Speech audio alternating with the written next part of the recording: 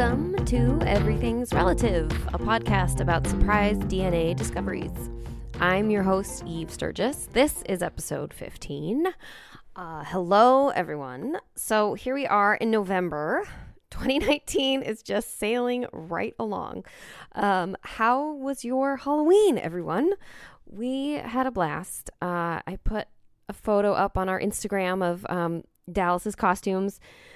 And I have to say, there is nothing like Halloween with a 4-year-old. It's so fun. He really loved it. So here we are. This is another episode where the conversation is a little bit different than my traditional conversations with an NPE.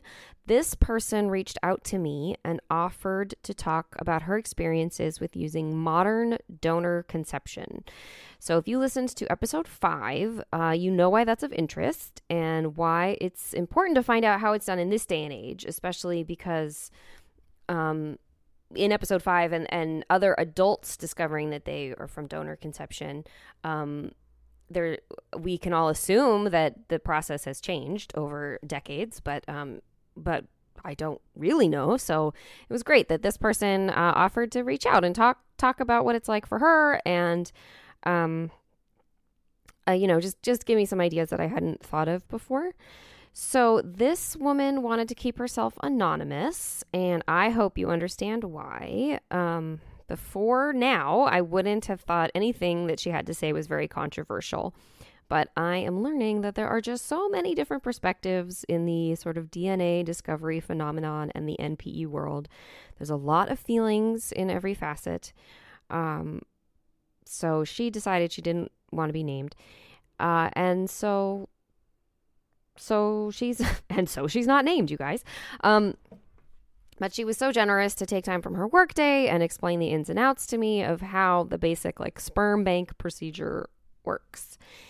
And I'm looking over my notes that I took, and I can hardly make heads or tails of my own chicken scratch, but I know that one thing that really struck me when we talked was about hoping that love and support can be enough to satisfy a growing person's needs. And I think that is such an important concept that's changing with time and something that comforts so many people when they're faced with all of the unknown and uncontrollable parts of raising a child. For me, I know this was really an idea that I leaned into when I was raising my oldest daughter on my own, and it was just the two of us here in LA. So before I start to cry about that, I'm going to go ahead and roll the tape. This is episode 15. This is the podcast Everything's Relative, and I am Eve Sturgis. All right, so here's what's been going on my side of things. Okay. I started this podcast because, let me back up. Let me say that again. So let me talk about it from my side of things, and then you talk, and then it will become clear why we're merging together. Okay. Not 2 years ago, but a year and a half ago, a man called my husband and said, I think that I'm Eve's real dad. And he was correct. And we figured that out through DNA testing. And in that process, I discovered this whole world of people that are connecting and discovering all of these things about who their real parents are, and it's because these mail-in DNA kits are so easy to do, so much easier than it used to be. And then also so many people are finding out as a surprise, it's a shock and it's a surprise and it's devastating, and it's uncovering generations of secrets and of varying degrees. And you know all this, and everybody knows all this, but it just makes sense for me to kind of go over the history of things. Yeah. Because in the process, my biggest concern really in my heart is about people that feel shame, and how so many of these secrets are born of shame, and we have so much of it. I'm totally fascinated right now about our moral code in this country, world, and what we're allowed to do and not allowed to do, and what it means if people do this, which is mainly what I'm talking about is sex. Mm-hmm. Although in my process, so then I wanted to talk to people who are finding out the surprise, because there's a lot of shame and emotion and unfamiliar territory about the surprise itself. Yeah. Sex notwithstanding. And then I met my interview number 5, and she talked about how what she discovered unexpectedly was that she was donor conceived. Mm-hmm. And when I talked to her, and that was something I had never ever thought about. She sort of like exposed or revealed to me like this whole world of what that means to her, Mm-hmm. or what that experience has been like, and what the history of that is, or some of the history. And then simultaneously, like, I follow, these different groups on Facebook and the internet and these message boards and stuff, of these communities of people. And a lot of the donor conceived people have a lot of things to say and a lot of feelings about Yes. it. Yes, they do. So that was my journey to you. And then you listened to the podcast, and then so graciously offered to talk with me about donor conception into that, like now, like modern donor conception. And I do have not a lot of questions. I mean, I do. I'm very, and I know that you're not like representative of like the same sex community, but yes. I do want to know if, like, is this stuff getting talked about at all? Because I never thought of it. And I have lots of friends that are in same sex relationships that have adopted or used surrogates or used donors. So maybe you could tell me with more detailed or intimate perspective. Yes. Well, I do want to make that clear that this is my experience, and I in no way consider myself like the gay spokesperson. Though that would be a really excellent business card. So if someone wants to hire me for that, I am in. So I am married to a woman. And so when it came time for us to start talking about having a family, it was not going to happen naturally. So when we went out, we started looking at sperm banks and all of that. But at the time, when we first started working with the fertility clinic, they had us sit down with a social worker to discuss the potential implications of having a donor-conceived child. But that was about the extent of it at the time. I found out about the feelings of some donor-conceived individuals well after my first daughter was born. Okay. Yeah, and so it was one of those like the barn doors already closed for that one. But right. So what did the social worker tell you? What was the gist of what? I'm assuming it was a woman, which is not fair. I'm sorry, say that again. I said I was assuming that the social worker was a woman. I said, what did she say? You were correct. So basically she said, when you have a kid with a donor, you want to at least give them the ability to have coffee with the individual, which we kind of nodded and said yes for. But we did not. We kind of nodded, said yes, and then left, and we're like, that's actually not going to happen. We didn't bring it up with her because we were just trying to get something checked off that we had to spend money on. We didn't want to be able to work with the clinic. Right. So she said you want to at least give the child the option to have coffee, or Yes. With the donor. Okay. Yeah. To give them a chance to know about who they, got their genetic makeup from. And I'm so sorry. It's okay. I'm going to interrupt you a lot. Probably. No, it's okay. I'm just so, first of all, I had a lot of coffee, but secondly, I'm so, or reverse those. Did the social worker suggest if that should be as an adult for the child or as a child? So let me back up a bit and talk to you a little bit about how you can buy your sperm if you're interested in purchasing. There's a bunch of different options. So you can go with a known donor, which is just then like you have Bob, who's the uncle, who then you explain is actually like the kid's dad, and they get to have a relationship. Or you can purchase a sperm with ID options, which then says when the child turns 18, they have the option to reach out to the bank to get the donor's contact information. And then there's also the completely anonymous donation option where you don't get to know who that is. They are number 1, 2, 3, 4, and that's who fathered you. So those are those 3 options. Mm-hmm. And of course, having a known donor means you have somebody in your life that produces sperm that you would want to have do this for you. We did not at the time. Mm-hmm. I have 2 brothers, but I wanted to carry, and my wife was not particularly interested in that. So, you know, and she didn't have any male relatives like that she would want to bring into this. Mm-hmm. And so the other thing is there is a very significant price difference per unit between ID options and anonymous. And at the time, the Supreme Court had yet to recognize the legality of my marriage. So we were receiving no insurance support for what we were doing. So we were paying everything out of pocket, and it was just not financially in the cards for us to be able to purchase something with ID options.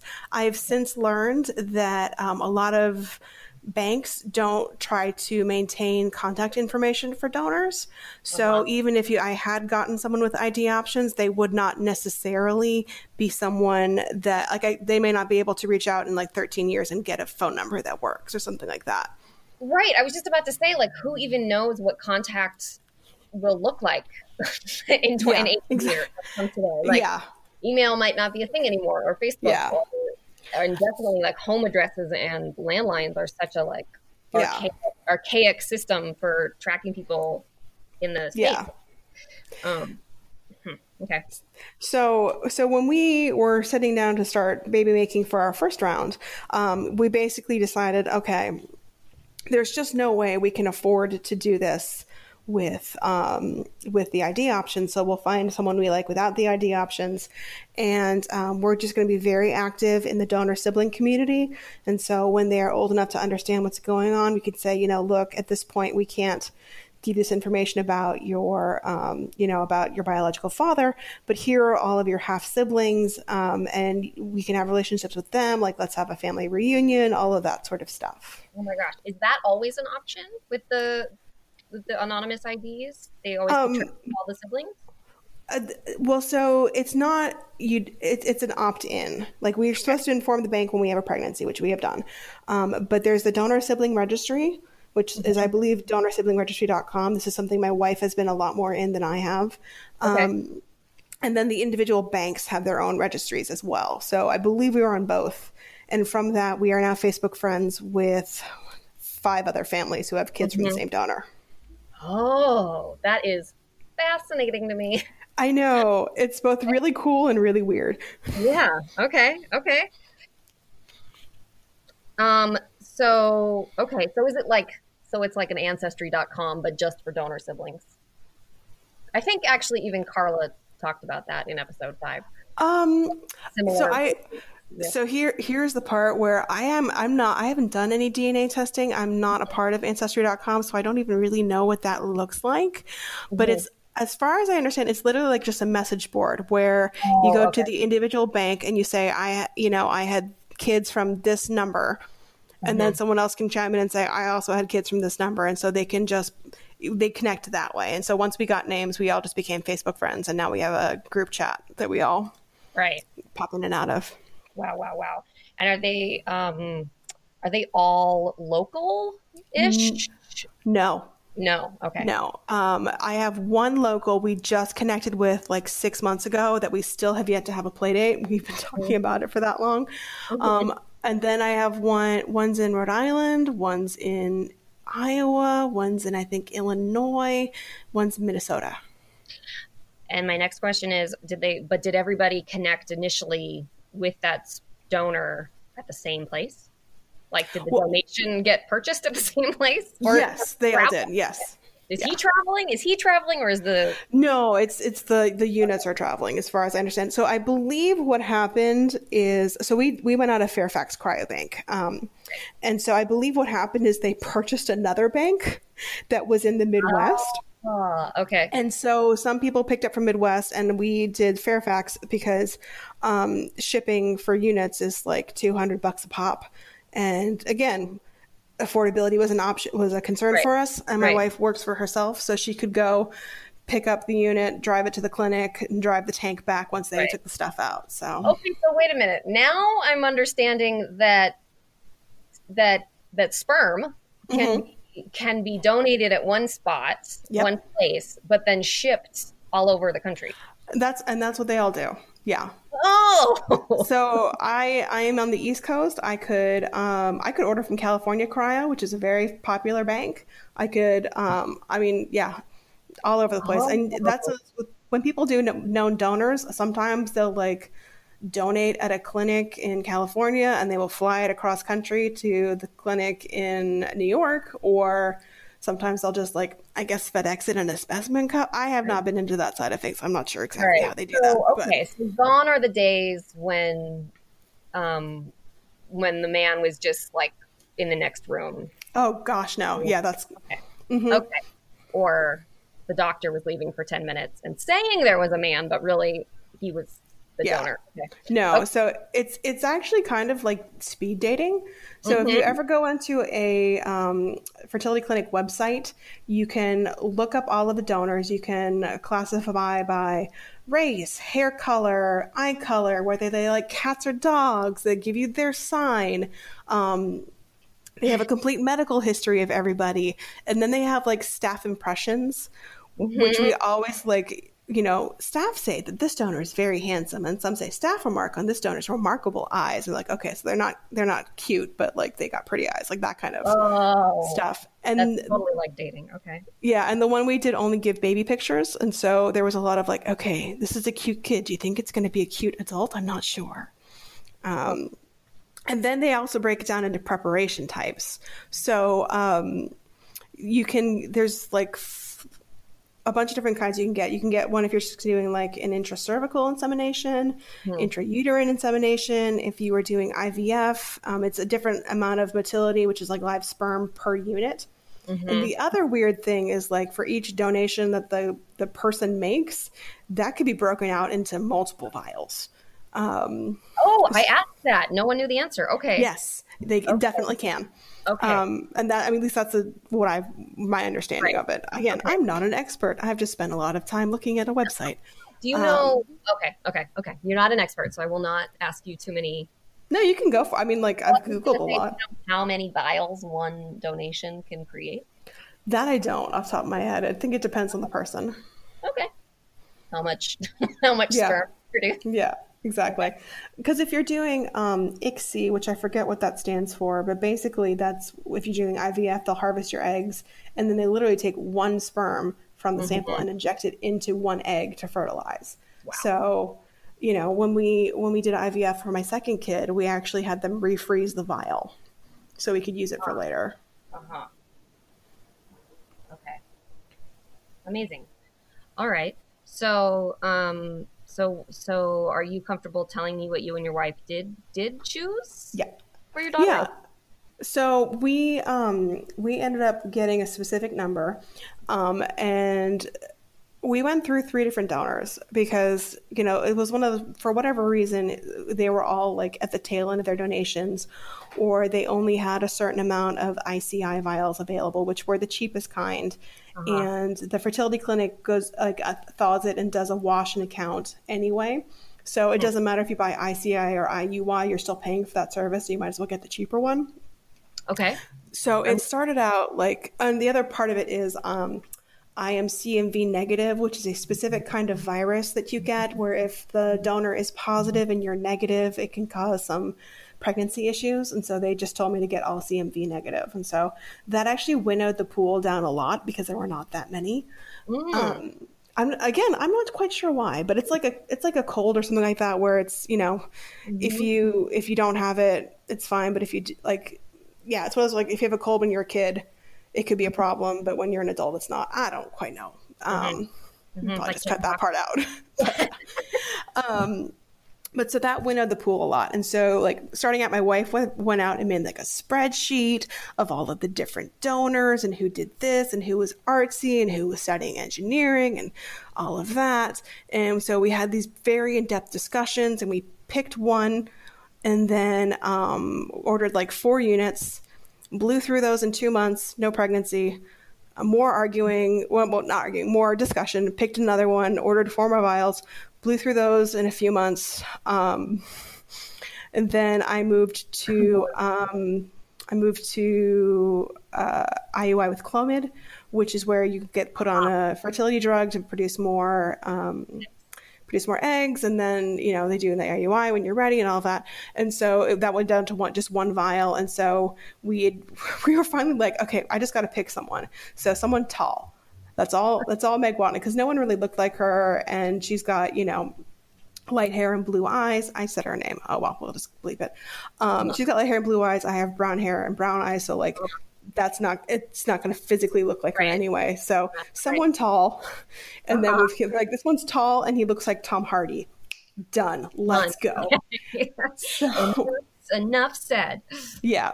So we picked him, and it was the last unit of him on my second medicated IUI. And like the day before I went to get my blood tests, we were like, I don't know if it works. Like, should we talk about adoption and all of this? And then, of course, I got the call the next day, and they're like, congratulations. And I freaked out for the next 9 months. So, so that was what happened with my first. Right. My second, he had stopped donating.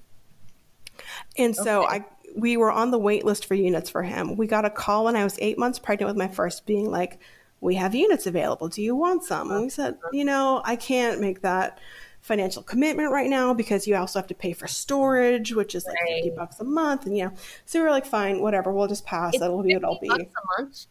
Oh yeah. Oh, okay. That's easy. Okay. Yeah. And they're like, well, if you buy 6 units, you get a year of free storage. Like, well, 6 units is like $3,500. Like, I have that in my back pocket, Right. Oh my gosh. Okay. So, so then we got to the point where we were starting to think about having kids again. And then the donor miraculously had 6 units available, and they were having a sale. And we talked about doing it on Wednesday night, and we weren't sure. And then we went to go purchase on Thursday, and they were gone. So we started up doing that. We ended up having to pick another donor. Hot commodity. Sorry? Yeah, apparently. So we picked another donor, and I went through this for my second. I went through 5 rounds of medicated IUIs. I got pregnant, had a miscarriage, and then we were discussing IVF. And so this is the fun story. So all of the donor siblings that I talked about that we're Facebook friends with, they were all in the process of baby making their seconds as well. And so we're all just eyeing each other like, does anyone have a vial? Do you have someone? Right. And so I had one couple who was like, we're trying, but we're not going to need this vial. So we'll send it to you if you want. And we were like, we're not sure yet. And this was like September. And then in, like January, I'm like, actually, we do want it. And they're like, well, we just had a miscarriage and we're going to start doing IVF. So we're not going to do that right now. I was like, all right. And then one of the other families came forward, like, we have a vial, if you want it, like, how about that? So we like got the vial from them. They did the paperwork at the sperm bank. They shipped it to us. I was like, we're going to do IVF, but refreeze it. And so then another family came through, and they were like, so do you have any? Because we're trying to make ours. I'm like, yes, I do. And so we ended up sending that to them. So it just was this kind of like game of telephone with these files. Yeah, or like musical chairs or something. Yeah, exactly. Like some metaphor here that. Yeah. So the funny story is we're friends with 3 other main donor families. We've added 2 in recently. But of those 3 families, one had babies in November. I had my daughter in December. One had their son in March. And then the other one is having theirs in this December. So it's just one after the next. Yeah. So it was just all of our baby making time, I guess. And it just worked out very nicely. That's awesome. Yeah. That'll make it so fun to hang out. So yeah. I keep saying when they're older, like and are better able to understand all of this, because mine is the oldest and she's not quite 5. So in like 5 years or maybe 7, I want to do like some kind of get together, like let's run a park somewhere in the middle and we can all drive and meet up with each other and have the kids have a chance to like talk to each other and get along. Right. Wow. Okay. So I'm so sorry. It's okay. Just to clarify, your daughter and your second daughter?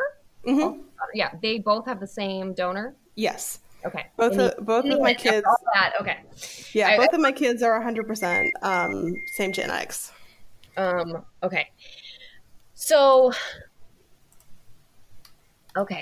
and you will. There'll be no way for you to track who the donor is on behalf of your children. Okay. No, I mean, not at this time. Okay. And then, so what are but if your children choose on their own to do 23andMe or Ancestry.com or any of the oodles of companies that are tracking people, they may end up connecting with this donor anyway. Yep, they may. Yeah. And they will probably, if they do that, they'll probably find more donor siblings. I suspect... Let's see. So the ones we know, we have probably, hang on, I'm counting 3. I think we know 8 siblings from those 5 families, but I wouldn't be surprised if there's another 20 out there. Right. Which is one of those things when you discuss it in the hypothetical, you're like, that's crazy. There's no way that could happen. But in reality, these banks only limit donors to siblings only when they hit, I believe, 20 recorded pregnancies. Wow. Yeah. So, like, not even including unrecorded. Yeah. All right. And so, do you feel like you and your wife, have you guys discussed how you'll explain like the birds and the bees to your kids? We've done it a little bit. So we've done Corey Silverberg's What Makes a Baby, which if people don't know what that is, I highly encourage you to go look for it. It is a gender neutral way of explaining conception that talks about all the different ways that you can do it, whether or not you're doing it with a doctor or different, if you're doing it the old fashioned way or whatever it is, because, the reality of today's world is that yes, sometimes mommy and daddy come together with a special hug, but also mommy and daddy go to the clinic, or mommy ordered some broke college student from a website that got delivered to, a clinic. Like, there's just so many ways that it happens now that it's just should be part of the conversation. So we've discussed that. And so, my older daughter knows that some people have a sperm and some people have an egg, and that's what makes a baby, but we haven't gotten more than that. We have gotten, why don't I have a daddy? Which, like you have 2 moms. Some people have, mommy and a daddy. Some people have 2 dads. Some people have 2 moms. Some people have 1 mom or 1 dad. Right. And so she's, this is one of those with kids, they kind of accept the world as it's explained to them. So she's understanding that. Yeah. She wanted a daddy for a while because she thought a daddy wouldn't like make her go to bed on time or enforce rules. Which right. Like, daddy is kind of like an imaginary friend or somebody really fun. I get it. So we explained that was not, plenty of daddies enforce rules and make kids go to bed on time. And so we have a very close friends who have a daughter who's a little younger than ours. And so it's like, Uncle, makes his daughter go to bed on time. So why would you think that? And that cleared up pretty quick. Right. But yeah. All right. And is there a lot of sort of discussion about the, to me, new, I don't know if it's new controversy, but sort of like all these feelings being expressed by adult donors now? Is that, do you know if that's much of a discussion among the same-sex community? Again, I don't speak for the community as a whole. I have seen that discussion had in a lot of different queer parenting groups, as just, understand that this is one group of people who feel this way. trying to figure out how I want to put this. There's many different ways that people come to parent children, and regardless of how they come to parent them, some people have negative feelings about that, and some do not. So I am hopeful of the fact that if we are open and honest about this, and we make sure that our children are raised in a loved environment and get the experience that they want with two parents, that it will be a good experience for them in the long term. And like, will they probably have to have therapy about it at some point? Yes, but most people should, if not do, need to have therapy about something in their lives. So that is my hope. But it is in the back of my head. And this was actually a question that my wife brought up when we were starting for our second, and we did not have our original donors. Do we want to go for idea options for our second? And my answer was no, because I did not think that was fair to our current to our elder daughter to say, well, your sibling gets to have a relationship with their, genetic father, but you don't. I didn't think that was fair, and so I said, no, we're not gonna do that to our eldest. I think we should just do the same for both.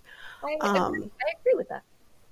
Yeah, well, so this is an interesting part. I was part of a large queer parenting group on Facebook, and this is how I found out about this community. Somebody asked, what did you do when you conceived your children? And so I just, middle of a workday, quick comment, we used an anonymous donor because that was all we could afford. Sorry, kid. But we'll make sure you have good donor siblings. And unbeknownst to me, because I hadn't read through every comment, in a subthread, someone who was a child of donor-conceived child had been very frank about how their feelings were about this, and that they were upset and they didn't get to have this relationship, and that donor siblings weren't enough. And so they laid into me in the comments and said something along the lines of how dare you? You'll pay for this in therapy later. It's really unfortunate that you feel this way. And I said, I'm sorry if this came off as a flip comment. It was actually something we put a lot of time and thought into. And I'm pregnant now, and I wanted to make sure that we didn't do this for this one, because I wanted them to have equal experiences. Right. And then they commented same kind of therapy together. Yeah. And then they commented and it's your second kid should have to suffer from your bad decisions. And then I just kind of apologized if I hurt their feelings, and it wasn't my intention. And then I miscarried 2 days later. So those two things have always been very connected in my head because of that. Yeah. And so I try to have a lot of thoughts and feelings behind this, just in terms of there's nothing I can do about it now. My children are here. And, if I had known about all of this in the beginning and tried to find money in the budget to purchase ID options, then I would not have the children that I have now. Right.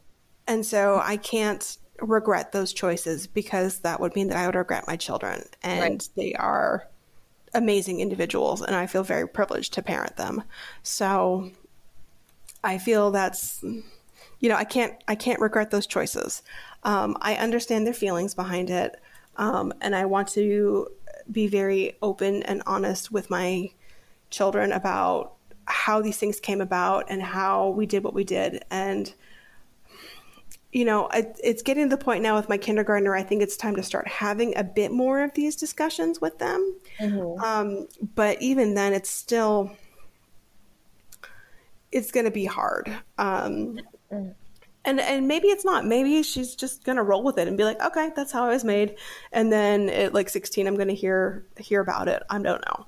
Can I ask what you think is going to be hard about it? I think it is going to be the lack of, I won't be able to have that experience with him necessarily, but that's also not necessarily the case. I've seen so many stories lately about people who do something like Ancestry and find their donor and then get to they have, the family reunion and reach out and get to know him. And then there's that story of the woman who conceived with a donor and is now dating him, which I think is hysterical. Oh, I should find a link to that. I should put that up on Instagram. Yeah. That was one of my favorites. Right. So, okay. So you are imagining that soon you'll explain to your daughter, well, like we picked a man that had some things we liked, and we got his sperm, and that's.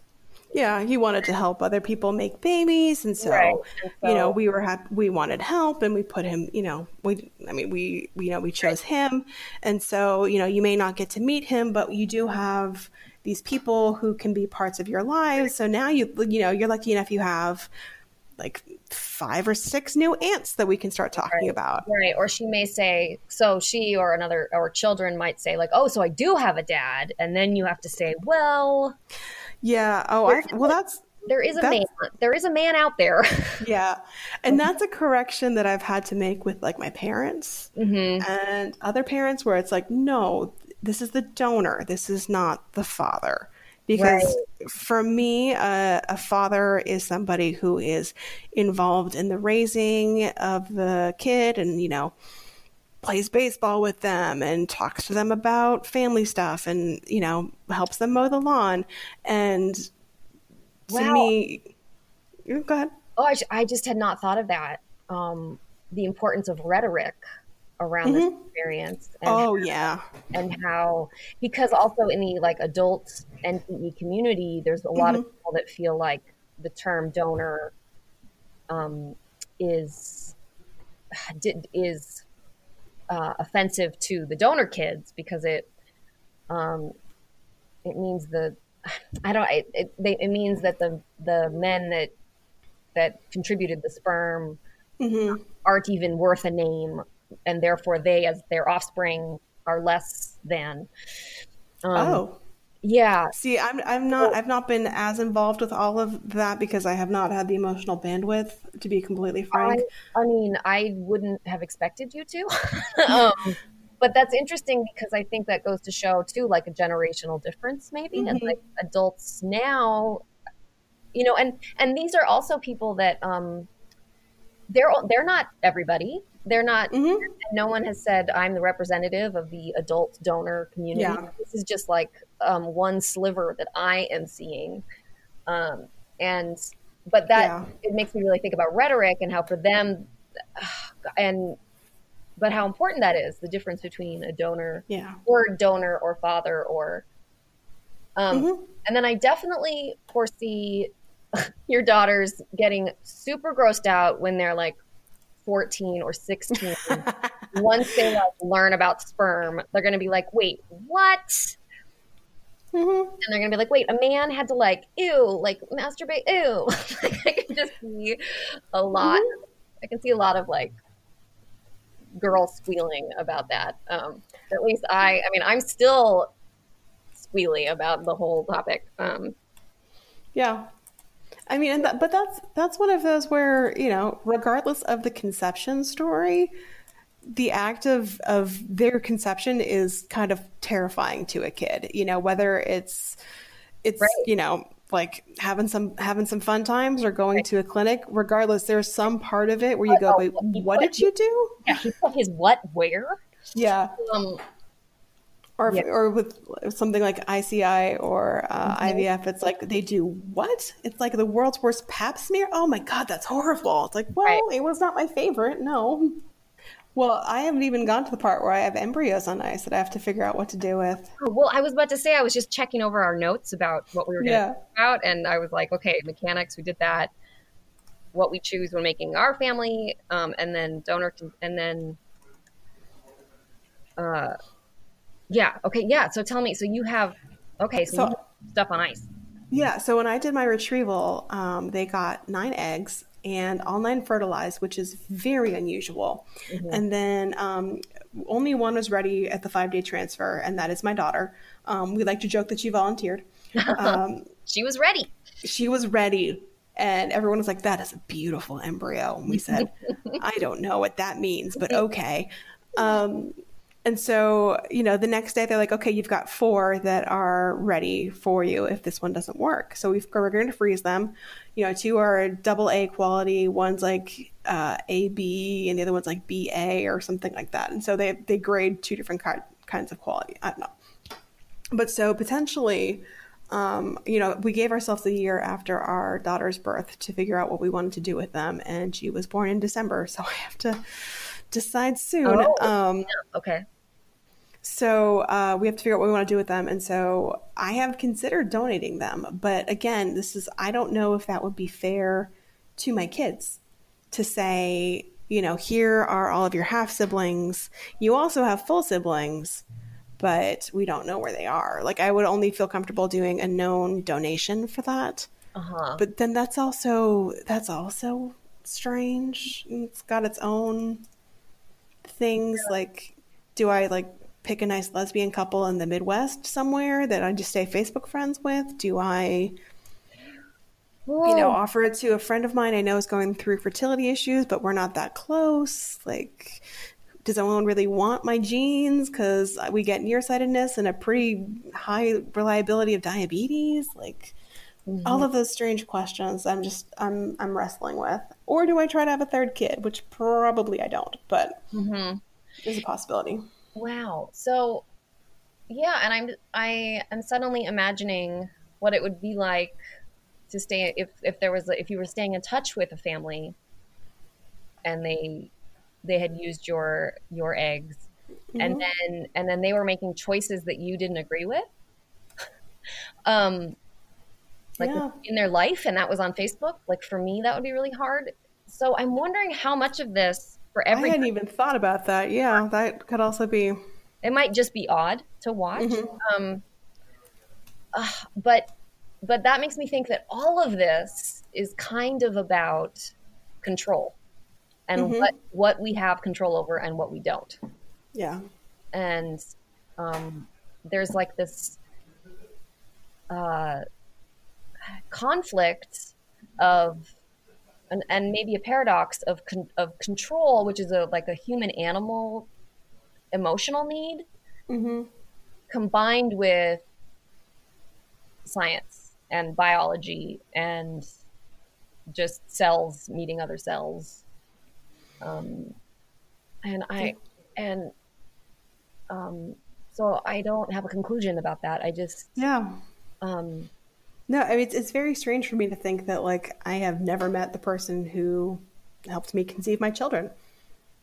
I may never get to. Right. Yeah. So that feels strange to you. It does now that we talk about it. Because my children will have 2 parents, and my children will always have 2 parents. And then something strange happens and we divorce in 10 years, then they may have 4 parents, but they will always have 2 parents in their lives who love them. And that, to me, is the most important part of that, is will my children be raised with love? And, I also don't want their conception story to be a surprise. So whether we get out in front of it or whether they go, wait a second, how do 2 women make a baby? And we go, well, we've talked to her about the fact that we wanted to have a baby and we went to a doctor and the doctor helped us. Yeah. And in 5-year-old land, that is enough. Totally. And at some point, I feel like I remember several times when you're told something when you're a kid and you go, oh, okay. And then like later you go, wait a second, what is going on with that? And you delve into it more. So I suspect that that's how my kids will work. You just take what is said. Yeah. My friend Maggie's parents one night told her that they needed her to stay up really late for a flight. And so they told her that beets were caffeinated. And so she ate her beet salad and then was wide awake for hours because they were caffeinated, and then like didn't know that beets were not caffeinated until like recently, like as an adult said something about it to someone and they were like, wait, what? That's hysterical. And I was told that, we went to the fair, went to the Petaluma County Fair, which I think is called, the Sonoma Marin County Fair in Petaluma Fairgrounds. And I got cotton candy, and we got home and I had to take a nap. So I put my cotton candy in the fridge. And when I woke up from my nap, it was all gone. And the adults told me that it was because cotton candy dissolves in air. And so I thought cotton candy dissolved in air until very recently. Like I thought it would just disintegrate, like evaporate. Oh my gosh. Yeah, so I can totally see being told like, yeah, my parents went to the doctor and doctors help you. And that's how you have babies. Like that's it. Mm-hmm. Yep. Yeah. My story like that is that, McDonald's had signs up that said, no loitering. You have to be out after 30 minutes. Mm-hmm. And until I was like 15, I was worried that someone was going to call the cops on us Yeah. if we were there for too long. Yeah. You were like, let's go, guys. Like, we have to go. Like, everybody finish your paper. Yeah, guys, there was one time we went up to Lake Tahoe and we got caught in a blizzard on the way home. And so we were hanging out in a McDonald's for a long time. And I was seriously worried that something was going to happen. And I was 12. Should have known better. But and now I look back and go, gosh, look at my untreated anxiety. So yeah. Your adherence to authority. Yep. Yeah. Wow. Well, anyway, that's kind of a tangent, but no, yeah, sure, but a fun one. Yeah. So, yeah, I really am thinking a lot about this idea that it's not new to me today, but like this idea that love could be enough, and that honesty still is best. Yeah, I mean, regardless of anything, honesty is best, even if it's honesty that you curate for the person that you're talking to. I don't need to go into all of the graphics of what an IVF retrieval looks like for my child, because no. I don't even want to tell you everything that happened with that, because it was not a fun experience. And should there's someone there considering going through fertility treatments, I don't want them to be like, oh gosh, what's going to happen to me? No, never mind. Go in blind, people. Go in blind. Well, yeah, honestly, I would. Noted. Or at least a little bit blind. Like, something shouldn't be a surprise, but like, yeah. I don't know. The whole fertility experience basically is just like plan for the worst, plan for it to take longer and to cost way more than you ever thought it would. Mm-hmm. Is basically how that works. Our first one took 7 months to conceive, and our second took 6, but we had to do IVF. So, right. Yeah, that was not fun. But it's worth it. Yeah. And then you go through pregnancy, which is its own fun thing. You know all about that. I do. But yeah, I don't want my kids ever to feel the lack, and I don't want my kids to ever. This is one that's like, about this because you're a parent. My parenting goal is that my kids can come to me if they have questions like this and they can get honest answers. Mm-hmm. So I try not to shy away from things like this. I also try to make sure I ask my kids if they have questions about things. Like my daughter did a dance recital a few months ago. And so, she was talking about what she wanted to do. And I said, well, what are you going to do if you get upset? And she's like, well, I'm going to go give mom a hug. I was like, well, you're going to be on stage and mom is not. So what else could you do? Like those sorts of things. Mm-hmm. Talking to or the day before I was induced, I asked her if she had any questions. And, she wanted to know if the new baby could wear her Cabbage Patch Dolls clothes. Could not. Okay. But I was going to follow up with that. What? Yeah. No. Little too small. Not as small but as like Cabbage Patch. Okay. Yeah. But that was what her concerns were. Mm-hmm. Mm-hmm. Totally. So do you within the community that you are in these days, mm-hmm. Among people that are considering donor conception, mm-hmm. do different parents have different ideas about that, or is the general trend towards honesty? So I'm not.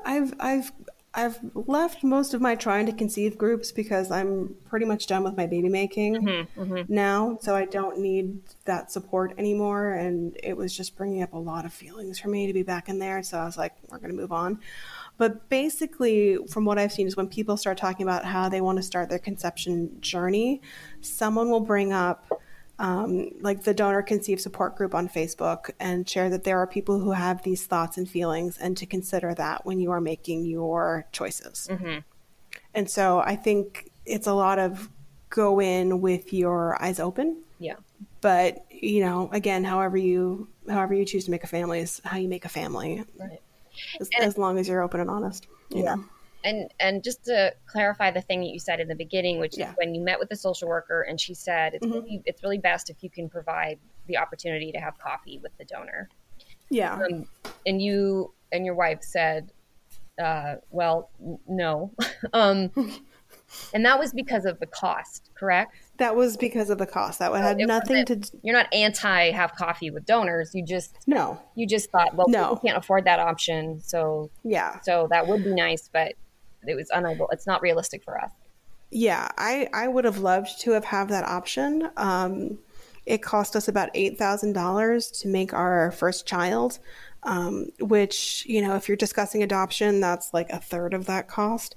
But if we had done the identity options, it probably would have been in the 12 range, and that would have been out of reach for us. Right.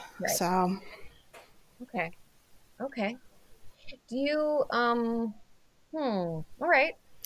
Well, I will say that the other part of that is we live in Maryland, and so Maryland has laws that say if you use a donor, you can have two moms on the birth certificate. Like if you use donor and you're married to a woman, you can have both parents on the birth certificate. I believe my donor sib family that's in Rhode Island, they have very specific things about you have to have a specifically anonymous donor. I'm not sure of those details. I probably shouldn't even be mentioning that because I could be extremely wrong, but I think that was why they went for that specific choice. So there sometimes are issues beyond that. But for us, I would have loved the ID options, but once we did it for one and had a kid, that door closed. I don't think it's fair to the other ones. And so on your children's birth certificate, it has both of you on it? Yep. Has me and my wife. Has no mention of anyone else. How does that feel? Awesome. Yeah. it's one of those where I know a lot of people who still pursue second parent adoption for the non-gestational parent because in our current socio-political climate, it's getting a lot less queer friendly. And so the concern is similar to before when DOMA existed. If you go out of state and something happens, could they deny you the right to see your children? Right. We have not. Horrifying thought. It is. Oh no, it is. But that's one of those where it's a horrifying thought because it's happened. And there's multiple stories about people being very, very ill and in the hospital, and the children or the partner being kept away because they were queer and the people at the hospital didn't like that. I have always thought about it as from partner to partner in that scenario. I have never considered what it would be like for a parent. Yeah. I had not thought of that. Thank you. Yeah, and I always wanted to make sure that we put my wife on the birth certificate in case something happens and I go crazy and decide that I want to cut her out of our lives. I didn't want to do that to her. I wanted to make sure that we had something in place to make sure she had the same right of access to our kids as a heterosexual couple. Not that I foresee myself doing that, but, people change, and it doesn't seem right to me to have her invest, or for our kids to have this relationship that grows. I mean, she's honestly closer with my daughter than I am. She's been home with her a lot more than I am because I am the person who goes out and works the most. And so to take that away from both of them because I could just seems like I just wanted to ensure we had legal protections in place for that. Yeah. Which is why I should probably pursue second parent adoption. But that is like thousands of dollars that I don't really have to spend right now because I've got 2 kids in daycare. So sure. So you don't have second parent adoption, but she is on the birth certificate. Yeah. Okay. And is your marriage recognized in Maryland? Yes. Okay. It was recognized. They were like, we don't recognize marriage, but we do recognize birth certificates. But I just wanted to make sure. Okay. No. So what happened was, DC legalized it. So we got married in DC. Like literally we drove across the street because we lived right on the DC Maryland border and got married in a little park. And then we had our big marriage ceremony in Maryland. And then the next year, Maryland passed same-sex marriage and that it would recognize out-of-state marriages. And that was like we got married in 2011 and was it 2014? It may have been 2014. So like 4 months before my daughter was born, that DOMA got overturned. And that was a huge sigh of relief. Like we all kind of knew it was coming, but you can't take anything for granted. But we were all pretty sure. We all think we know what's going on right now, and it feels like if there's any lesson in not knowing what's coming, it is right now. That's yep. I mean, for everybody in different aspects. I don't just mean presidency. Yes. I mean, well, I was just thinking about this into your podcast. Yeah, I mean, like the Supreme Court and the and state by state and marijuana versus. It's just, and I guess my podcast. I guess my podcast is about not knowing what's coming too. Yeah. Yeah. Wow. This is all so interesting. Is there anything else that you want to say about it that I didn't ask? I don't I don't know. So the one thing that I've always kind of maintained on my own is that I don't want my kids to do a mail-in DNA test until they're 18. Not because of the donors, but because I find some of the terms of services for those very strange, and that it concerns me that like another company might own someone's DNA. Right. Or like the way that they're like batching DNA to share with pharmaceutical companies, or even the way that they caught the Golden State Killer. It's like, that's great, but also, is it? It's vulnerable. I don't know. It's like an unforeseen vulnerability to have our DNA as a commodity that gets traded and bought and sent, but also identifies us. There actually was a discussion the other day because somebody said they didn't believe in DNA tests or they didn't want to do the DNA test because the Mormon Church owns all the companies and they don't want the Mormon Church to have all their information. So then there was a whole thread of like clarifying what that meant. And so that's not exactly true, but it's also not exactly wrong. Yeah.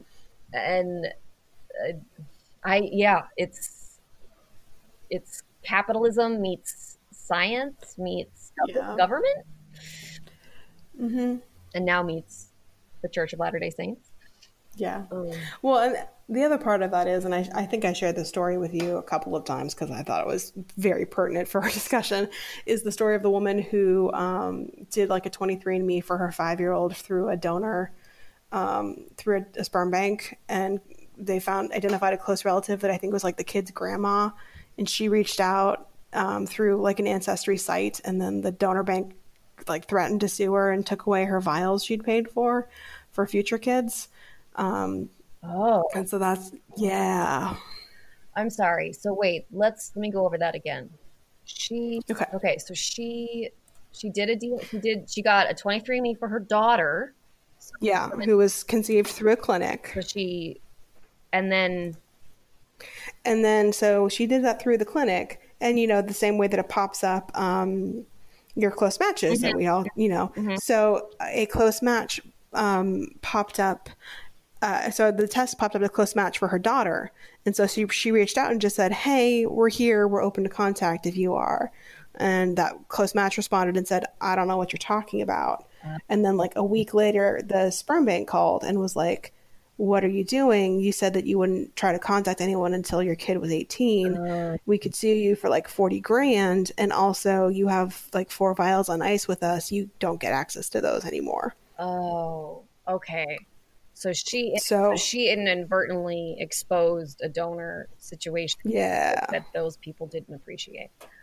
Yeah. Oh.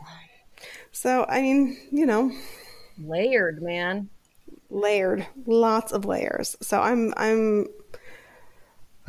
all of this is stuff that goes on in the back of my head that I think about, and then sometimes I'm like, let's not think about this right now because your children are very young and things you should worry about in a few years, but for right now, let's just get through today. So yeah. I'm still going to just get through today, but it's been in the back of my mind that we need to start figuring out better ways to do this. Better ways to do donor conception or donor? Oh no, better ways to discuss donor conception with my littles. Okay. Though I'm pretty sure what'll happen is I'll explain it to the first one and she'll tell the second one all on her own. Like, do you know? Yeah. Did you know Santa isn't real? Like, I expect that my younger daughter will not get to discover anything on her own because my older is just very, very involved and very into sharing.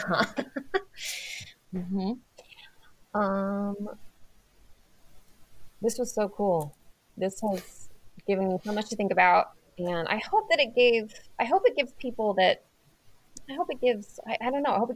everybody involved something to think about, but I hope it gives like adults who are discovering their donors things to think about, and then it's also information for everybody to just know how this works a little bit more. I never realized how much I didn't know. I just never thought of it. Yeah. And this might sound terrible, but I hope I don't get hate mail, honestly. Like, this is something that I said I would talk to you about this, and I talked to my wife before I said yes, I'm in, because I wanted to make sure that sharing our kid's conception story with the internet as a whole was okay with her, and she was like, well, I mean, they're gonna find out anyway. So but it was a concern for me because, I didn't realize it at the time, but there are a lot of feelings from donor conceived individuals that I had not taken into account, and that is from my place of privilege. I'll own it. Like, it just hadn't occurred to me to look for that, and so hopefully people will have compassion for that, I guess. Or maybe not. Maybe that's another privileged thing to do. Maybe I'm asking them to do my emotional labor for them, but I just hope I don't get hate mail. I hope you don't get hate mail. I'm definitely not going to provide any contact information for you. Yeah. I mean, I don't think anyone's going to hunt me down somehow. Right. If anybody has anything to say, you can say it to me. You can contact me. My email is eve@everythingsrelativepodcast.com. And what I really appreciate is just how vulnerable you've been. Like, you're right. Like, you've come on to discuss this really hot topic, and you're really being honest about it. And I just think that's really incredible and a gift. So I'm really, really grateful. And I think that the whole point of all of this, and it's implicit in my pursuit of, lessening shame, and it's implicit in I hope in my podcast in general, is that, like, we have to start talking about all of this. Because like, you had never thought about it, and I had never thought about it. So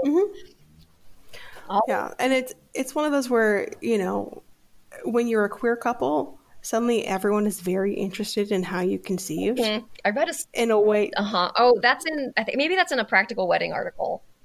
Essay once, where it was like, that's the number one party question when you're a gay couple or whatever. Like, Oh yeah, I remember that one. That was like when people offer you sperm at dinner parties. Yeah. No, I'm not at a dinner party, but I did have that happen. Yeah. And I was like, thanks. I'm gonna leave that alone. But yeah, and then the one person we considered asking and had kind of like low key felt out, and he was like, I don't ever want kids. And so then we got pregnant. He's like, why didn't you guys ask me? And it's like, well, we did, but we were all kind of drunk at a party. But anyway, when you're queer, people are very interested in how you conceived. And then, are you guys going to do it like The Kids Are All Right? Like, that was one movie that that was just a movie. No, we're not going to do it that way. I hadn't even. People can make different choices. Okay, but what if it really is Mark Ruffalo? I mean, if it actually is Tom Hardy, right? Because I don't think Mark Ruffalo looks like Tom Hardy. So if it actually is Tom Hardy, I will be ecstatic. But I'm pretty sure it's not. Probably not. Yeah, but it is really funny though, looking at the donor siblings. Like, some of them definitely look similar. Like our youngest, when she was born, looked very similar to one of our donor siblings when they were born. My older daughter, and one of the other daughters have like the same face shape and nose. Like it's interesting. And that's been one of the things I've been listening to your podcast about, and everyone talks about how like no one looked like me or no one had feet like me, and I'm like, okay, well they can do that with their siblings. They can get that from there. Yeah. So. Yeah. Cool. Thank you so much. Of course. Gosh, I feel like I come to the end of these conversations so often, and I'm just like, I don't know what to say except this was amazing. Thank you so much. I sort of want to like, I sort of feel like if we were together, like not on the phone, I would just be walking around the house all day and just coming back to you like every couple of minutes, as like ideas came to me or thoughts came to me, and I'd be saying, this is a trip, man. Like, yeah. Well, and I rehearsed everything I was going to say in my head for like weeks, which is then when we pushed this, I was like, oh no, I had it all in my, and then of course none of it came out the way I had it in my head. No, you sounded so articulate. I'm so appreciative. This was really, really helpful. I feel like thrilled and excited to have new information and have a stimulating conversation and have all these things to think about. It's all about the way the world works around DNA. It's just not black and white. It's not. And, as reproduction gets more and more medicalized, we're going to have more and more of these conversations. Yeah, for sure. It's just something to, Yeah. And yeah. Okay. So great. Wonderful. You can go back to work. Like, this is amazing. I'm so excited. I'm gonna, we can hang. I'm gonna stop recording. Okay. Stopping recording now. Extra special thanks to that person for their vulnerability and willingness to share the sperm donor process. As I go through this new world and navigate it for myself and watch others have their own journeys, I am really struck by the importance of rhetoric, the words we use, the language of this phenomenon. Sperm donor as a phrase is a hot topic in the NPE world.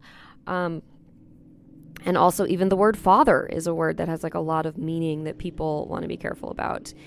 And I am not very good at explaining this because it's a little bit hard for me to understand, but for people in the NPE world who discovered as adults that they were conceived by sperm donor, there's a lot of sensitivity about that phrase. And for a lot of people, it feels offensive.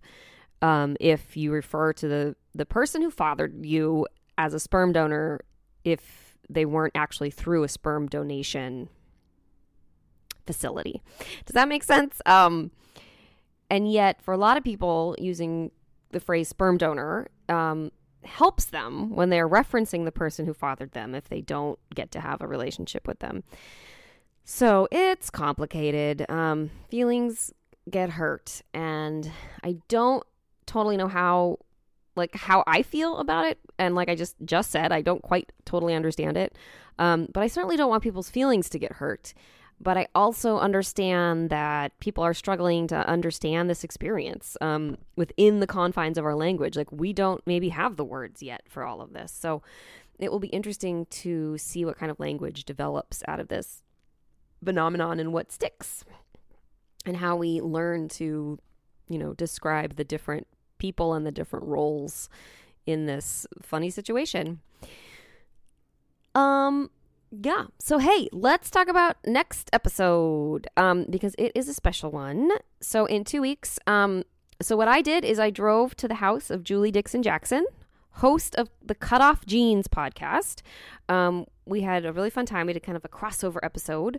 So this is how it's going to work. We're both going to release our episodes on Sunday, November 24th. I normally release my episodes every other Friday, but the next episode for me, I'm not going to release it until Sunday.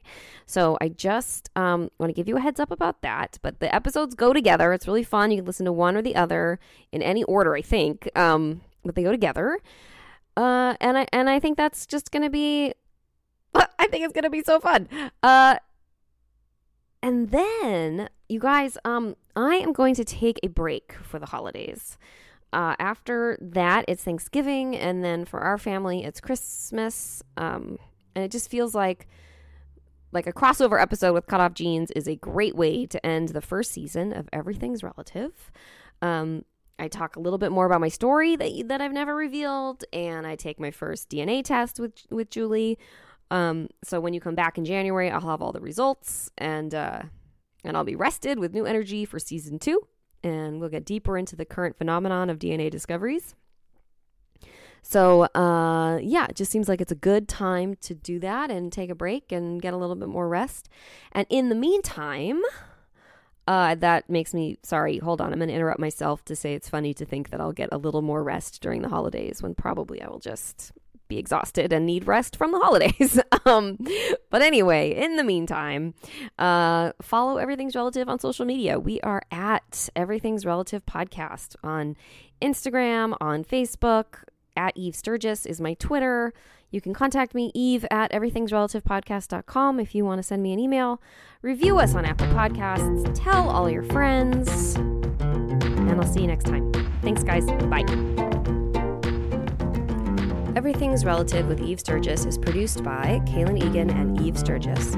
Eve Sturgis is a licensed marriage and family therapist in the state of California, but the conversations she has on the podcast are not therapy sessions. Logo design by Ivy McNally and music used with permission by Goodbye the Band.